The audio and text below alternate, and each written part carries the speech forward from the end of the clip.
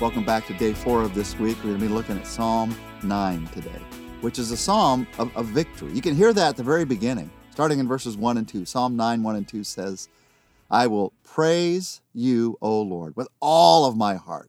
I will tell of all your wonders. I will be glad and rejoice in you. I will sing praise to your name, O Most High.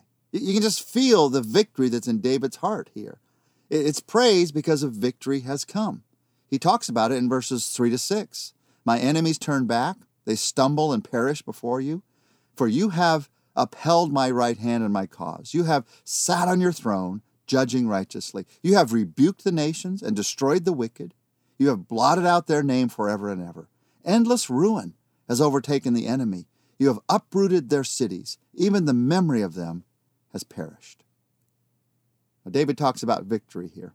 Victory over his enemies. David's life was filled with battles and with enemies. Enemies who sought to ruin his life.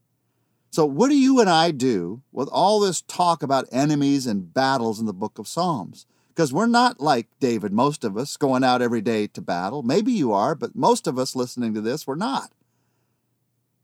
You may have enemies that are physically battling you right now, but for most of us, the application is to think about the spiritual enemy who is trying to ruin your life every day. You do have someone who's battling your faith. You do have someone who's battling your life. Satan, the Bible tells us, is like a roaring lion seeking to devour you. And sometimes it seems like Satan is winning the battles, that your life is filled with defeat.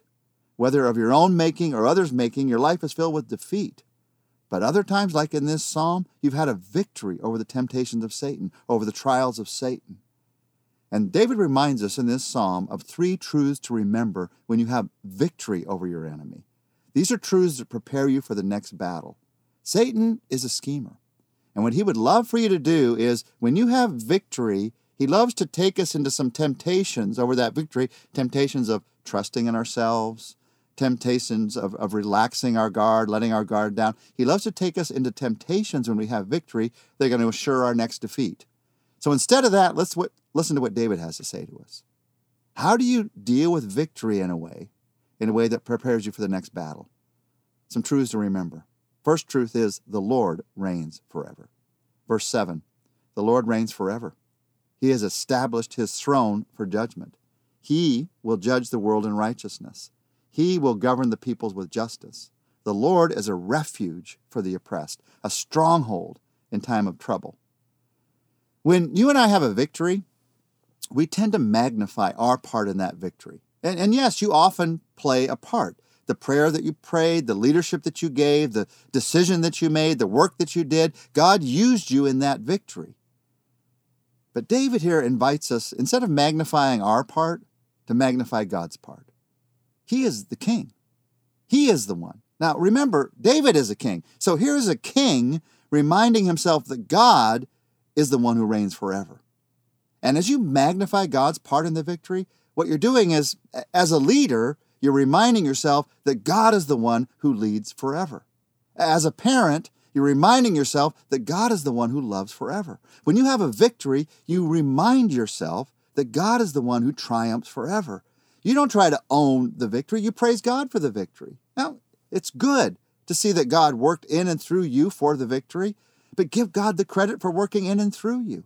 The more credit you can give God, the more secure that victory is going to be, because it leads you back to the place of strength, of where your victory came from, your trust in the Lord. So you start with this sense of the Lord reigns forever. You take yourself back there when you have a victory. The second truth you remind yourself of when you have a victory is the truth that defeat comes to those who trust the work of their hands. In verses 15 and 16, David says, the nations have fallen into the pit they've dug. Their feet are caught in the net that they've hidden. The Lord is known by his justice. The wicked are ensnared by the work of their hands.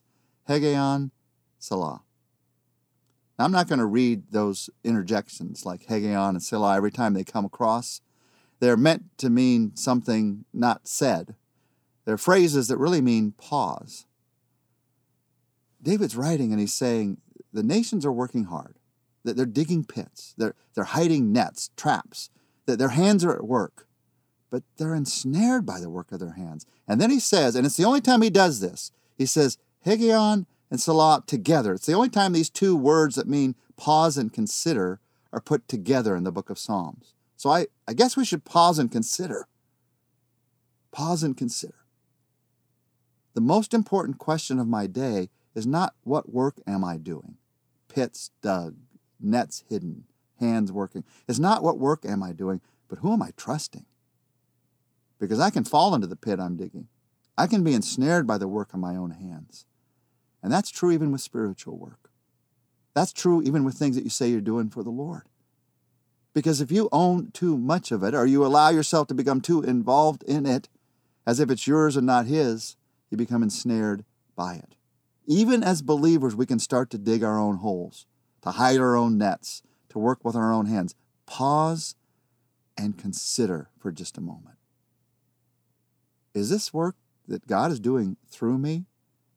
Or that somehow I feel like in my brilliance and in my deep spirituality, that I am doing for God? Isn't God lucky to have me working for Him? Pause and consider. When I trust the work of my own hands, I'm going to be ensnared by that work. Now, I say pause and consider as someone who's often trusted the work of my own hands, often fallen into a hole that I have dug. I thought I was doing it for the Lord at the time, but when I fell, I recognized I was really doing that for my own pride. I was really doing that for my own sense of security. God loves us through that, but He wants to take you to a different place, where the reason that you do the work is because of your love for Him, pure and simple. Lord, grow us to that place. It's going to take a lifetime, but grow us to that place.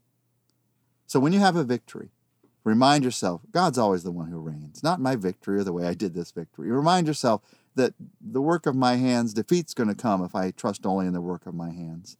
And then remind yourself of a third truth. The Lord will never forsake those who seek Him. Verse 18, the needy will not always be forgotten, nor the hope of the afflicted ever perish.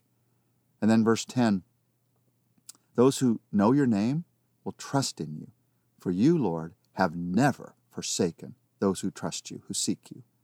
Sing praises to the Lord enthroned in Zion. Proclaim among the nations what He has done, for He who avenges blood remembers. He does not ignore the cry of the afflicted. God has never forsaken those who seek Him.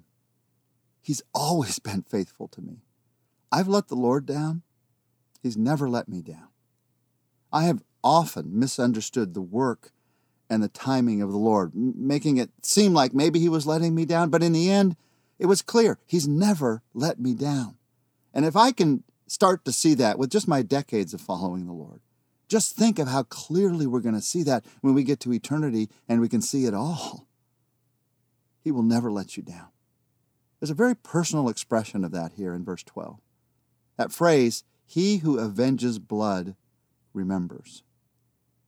In that day, the one who avenged the blood of a family member, somebody who was killed, was the family. It was the responsibility under the law for the family to go and avenge the blood of somebody who had been murdered in their family.